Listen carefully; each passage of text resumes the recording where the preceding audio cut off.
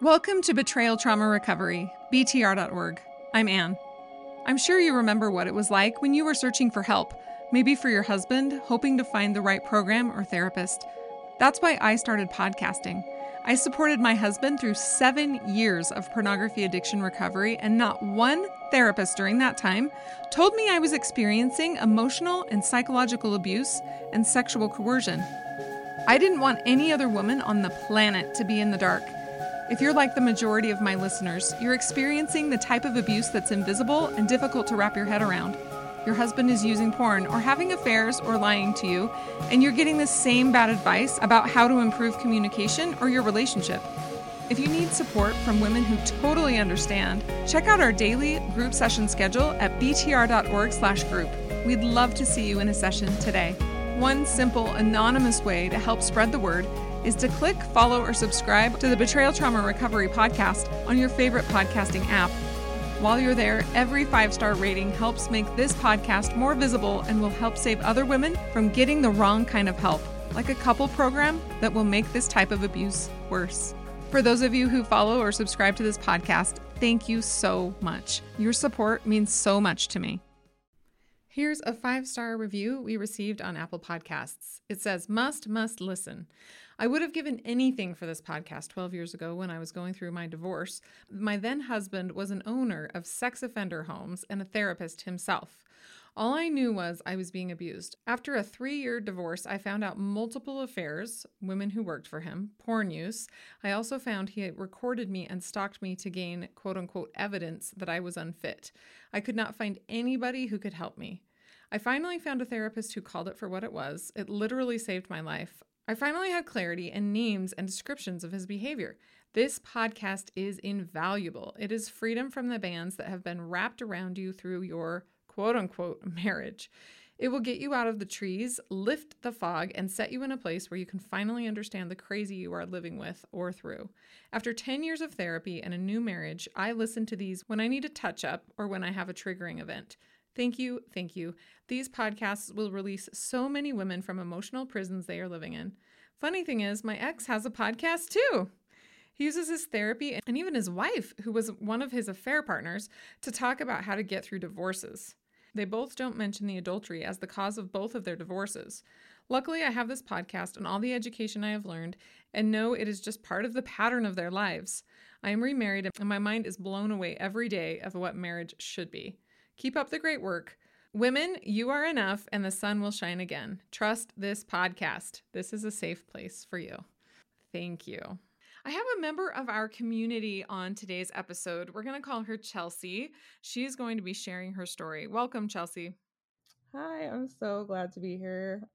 BTR has helped me so much, so I'm just excited that I got to get on here and contribute as much as you guys have helped me. Thank you. And you sharing your story will help other women. So it's an awesome circle of life. The club we don't want to be in, but we are. Exactly. So let's start from the beginning of your story. When you first met your husband, did you recognize, or maybe when you first got married, did you recognize his behaviors as abuse at first? No, I definitely didn't. I guess everything's hindsight in 2020, but at the time, I was a single mom of 2 kids myself, so I don't know if it was just insecurities I wasn't aware of, but kind of just as a lot of other stories go, it happened slowly and it was right circled around insecurities I already had, so I didn't really notice it at first. Did you think something was wrong? When did you start recognizing like something's not quite right? I would say it was like a few months into dating. I guess the biggest thing for me was all the things he had originally complimented me about or liked about me. He started to make comments about that in like a derogatory kind of way. So I guess that's why I didn't recognize it as abuse. I remember being emotionally distressed, but not really understanding why, if that makes sense. So he kind of changed his tune. So if like I'm just using this as an example, maybe he said, "You're so beautiful. I'm so attracted to you." And then later maybe he was like, "You're not attractive to me." Yeah, basically. So like for a couple of examples early on was I was single and I have a really good co-parenting relationship with my ex-husband. I had the perfect situation for me, which was like I had my kids during the week and on the weekends. I was, 25 years old back then. This was 5 years ago. And I kind of just had the best of both worlds in a way. And I'm a very like social butterfly, like life of the party kind of person. And I love to wear like red lipstick and like just that's like a small example because he did end up using that against me a lot. It was like one of those weird off to the side things, but just stuff like that. So when we first were dating, he would, compliment like that I was so fun and like he liked how I did my makeup and stuff like that. And then even like things about like how good of a mom I was. And then fast forward a few months, probably like 4, 5, 6 months is when it all like slowly started going downhill. He started saying things like, "You have children at home. Why are you acting like this? And why do you wear makeup like that? It makes people think you're XYZ." And just that's really how like the very beginning of it started.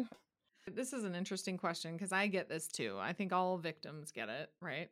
Where it's like, if you saw a few red flags before you got married, you know what you were getting into, or, something like that, which is not true at all. But did you think that marriage maybe solved some of these things? Were you thinking that, okay, once we're married, and blah, blah, blah, then these things will get better? Did you have any thoughts like that? Yes and no. So what ended up happening was I ended up getting pregnant about a little less than a year of us dating. And that was a whole fiasco. That's a whole other story. But right before I got pregnant, I tried to cut it off. It took me years to realize it was abuse. So that definitely never really came into my mind. But it was so emotionally like tumultuous. I don't know if that's like a good word to use, that I was like, I can't do this anymore.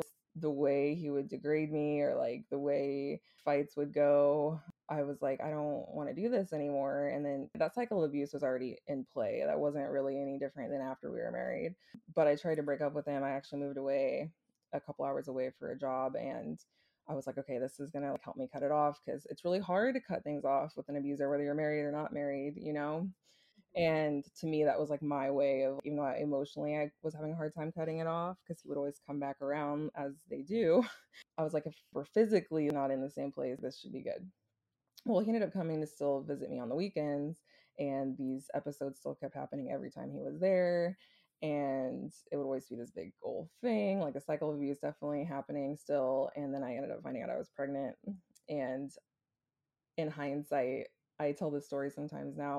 I have multiple kids, and this instance was like the only time I remember just like falling and sobbing on the floor. At the time, I just knew it was like I just started this new job, like I was trying to start this new life or whatever. But now in hindsight, I think it was more of that subconscious knowing what was really happening underneath all of it was the abuse I was going through and how that was just going to make it so much worse. And it did.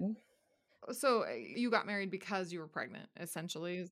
Basically, yeah, like he ended up begging for me back and like wanted to make it work. And of course, add a pregnancy in there and you're already vulnerable like in these cycles. At least that's how it was for me. Like these cycles come around and add a pregnancy in there and it's like, okay, I really want this to work now. Like I already have two other kids. I don't want to have another kid and be a single mom. And at that point, I still really wanted to be with him, but I was like fighting that war with myself. So I just wanted to believe him when he said he wanted to make it work. So yeah, we ended up getting married. But even our wedding, leading up to the wedding and our wedding, we eloped. Even our wedding night was just horrible, to say the least. A lot of people have horror honeymoon stories or wedding night stories. Yeah. That's awful. So you're married and you're pregnant. Do you start trying to make things work? Like trying to love, serve, forgive, be understanding, that sort of thing. Do you start doing the common marriage advice or common church advice at this point? So we ended up getting married after the baby was born. He was a few months old at the time because all this whole drama played out for a while before I ended up moving back and everything. But I did notice I moved back, and that's when I quit my job and like pretty much left my career because I had a corporate career at that point to be with him and be a stay-at-home mom. And that's like really what I thought I wanted at the time. Really quick, what's his job? He's in the military. Okay, so he's got a stable, respectable job. Yes, and that was used against me all the time, but that's another conversation. But yeah, so I noticed that, like, even though, like I told you the story of 4, 5, 6 months into dating is when things turned. Well, then things really turned once, like, I was fully dependent on him. That's when things got even worse. At that point, like, we did some counseling and things like that, just like typical stuff. But at that point, I don't know. It's crazy looking back on it now because I'm like, I don't know what I was thinking. I think I really was just going through the motions. I don't know any other way to describe it. What did he seem like to the counselors? Did he seem like a really upstanding, good guy to the counselors? Yeah, and even through the years, like, he will admit that he has, like, quote unquote problems, but, like, it would always be like, yes, I have problems, but it's not me. Like, as ironic as that is, you know what I mean? Mm-hmm. Mm-hmm. If you just love me for who I am and help me out, but they're your fault because you're not understanding and because you're not patient and because you're not forgiving or something. Or he would always blame my own, like, because he came from, like, a very well off family and I didn't. So he always tried to make it seem like, and I have a lot of trauma from my childhood and over the years, which, I feel like that plays into, and for at least for me personally, ending up in a situation like this to begin with. But he would use that against me, like, well, you're the one who has mental health issues. You're the one who has trauma. Like, it's clearly not me. The only issues I have is, the cheating or the prostitutes or whatever the case may be. Like, but you are the one who is basically quote unquote crazy. And that was just really hard because I think in a way I believed it. So, when did you recognize that this was abuse? Oh gosh. You know, not until probably the last 6 months to a year before I ended up leaving, which was earlier this year. I didn't realize it was actual abuse. This is something he would say too. So, like I said, I believed it, and he says that to this day. Like, I was abusive. I'm not an abuser. I play tennis, but I'm not a tennis player. Yeah, basically. And then he would even be like, and a lot of things he would say to, like, the multiple marriage counselors we went to over the years were like, well, I used to like the abusive one, but now we're equal. Now we're just toxic because we're equal. Like, that really came into play the last couple years before I ended up leaving. And because an abuser would never admit that he's abusive, Yeah, I think that's part of it. then they believed him, right? You know what? This is a catch-22 because they admit they're abusive and suddenly they're like the saint. Wow, this is a man who can really like be honest and stuff. And so in that way, you're thrown under the bus because it's like he's changed. What's wrong with you? And then if they won't admit it and they just present as this really great guy, then they also were like he's a great guy. Like it's lose-lose either way, the woman isn't believed. Yeah, and I will tell you something that happened when I was pregnant before we got married and I was going to counseling or like therapy. And I wish sometimes that they would call it for what it is. I think she was a really good therapist and she definitely made it known that she did not like him like as much as she could in a professional way. But I remember her telling her like an incident that had happened where he had said something to me like about my past, like, well, how do you live with yourself? Like something like that. I told her about it and she was like, he said that? Like, that is not okay. Like, she said stuff like that. But in hindsight, I'm like, why didn't she just tell me that was abuse? Instead of telling me, like, that's not okay. Like, she was very like adamant about that. Like, I could see the conviction in what she said. But now in hindsight, I'm like, why didn't she just tell me I was being abused? Real quick before a response, there are a lot of so called betrayal trauma therapists or coaches or groups out there, but they don't approach pornography use or infidelity as an abuse issue, or they try to quote unquote treat both the abuser and the victim in the same setting, which is unethical. So if you hear something in this episode you relate to, check out the group session schedule at btr.org/group. We'd love to see you in a group session today. Now back to our conversation. Here's a 5-star review that we just received on Amazon. It says, "Thank you. She said, I'm currently getting out of a situation like this. I'm pretty numb emotionally, but page 24 breathed a little life back into me. That page shows the loneliness of this porn prison. I slept in the position that the mom in the picture is sleeping in for 10 years. I could not and cannot bear to turn over and look at the man who has obliterated our lives and has the nerve to accuse me of being unforgiving. I just can't. Thank you for putting the hope I thought was impossible within reach. I really thought he loved us and would change. He never did. Thank you. Maybe I'm not crazy. Thank you so much for your review. And now back to our conversation. People will be like, well, I don't like this thing, but I need a label for it in order to be able to take actions. Like people ask me all the time, like, this is what happened. Is this abuse or not? And I want to say, well, it is abuse, but let's just throw that out the window for 2 seconds. Are you okay with that? And maybe that's what she was sort of doing, because victims don't need some expert to come in and tell them, okay, this is what you should and shouldn't accept. Like what a really good therapist would do, or the coaches here at BTR, is don't worry about what the label is. Sure, it's abuse. Yes. But like, let's really just look at like, what kind of life do you want? Right? Is this acceptable to you? And you need to become the source of your own expertise. Like you are the expert on your life. You are the expert on what you want your life to be like. So we don't need to listen to someone else telling us this is abuse or not to say, I don't like this. This is not enjoyable. I don't feel cherished. This is actually quite miserable. And even if it didn't fall under the realm of quote unquote abuse, let's pretend for a second, if that's not something that you want to live with, you don't need someone else to tell you that in order to say, hey, like, this is what I want. Yeah, you know what? You have a good point. And now that I talk to more people about this openly, yeah, I say the same thing. Like, and I think that's what it got to. It was like I could tell him he was abusive all day long for, that went on for 6 to 12 months after I put a label on it. And that didn't really help because he would just deflect like he did everything else before I put a label on it. So yeah, I mean, you have a really good point, but I do feel like there's a lot of validation. Like when I went to BTR, whenever I would have a situation in group and they would tell me what it was, that was very validating for me. Like, this is what's happening, and it's like, okay, because they make us question our reality so much. Yeah. I'm not saying don't call out the abuse. That's not what I'm saying. But I just want women to know that, like, you don't need someone else to tell you. Although, yes, it's helpful. That's what we do here at BTR. It's abuse, it's abuse, it's abuse all day long. Because I'm like, I just wish women had that inside of themselves. But I'm so grateful that we're here to help validate. Oh, for sure. And like, I think that goes in hand with the narcissist thing. Like, people always want to know, is he a narcissist? I'm like, well, it doesn't really matter.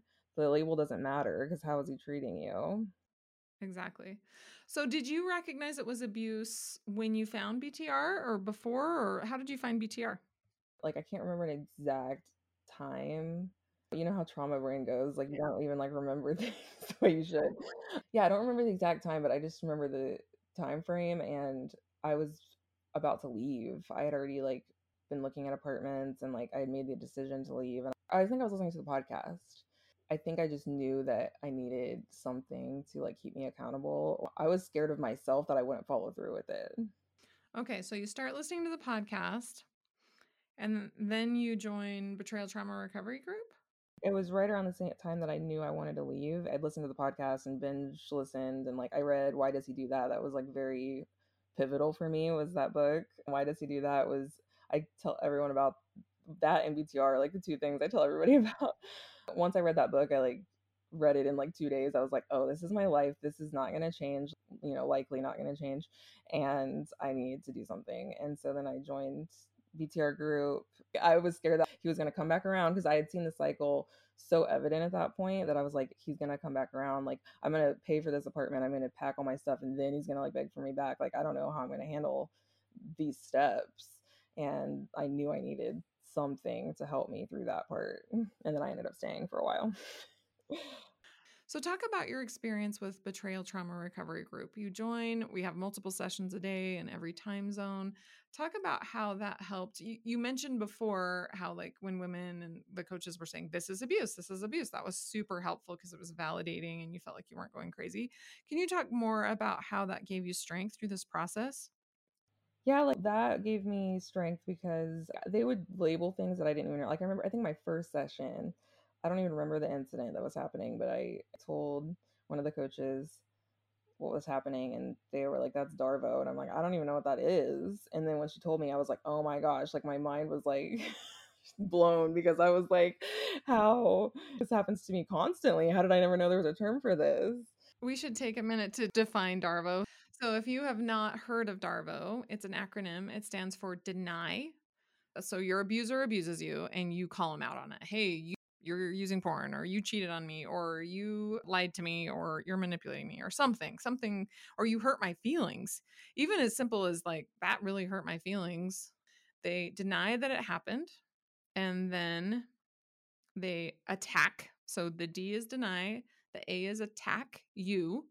And then the process of that ends up reversing, that's the V, the victim and offender role. So a really famous one would be like prominent people who are accused of rape, for example. So Bill Cosby is a very good example.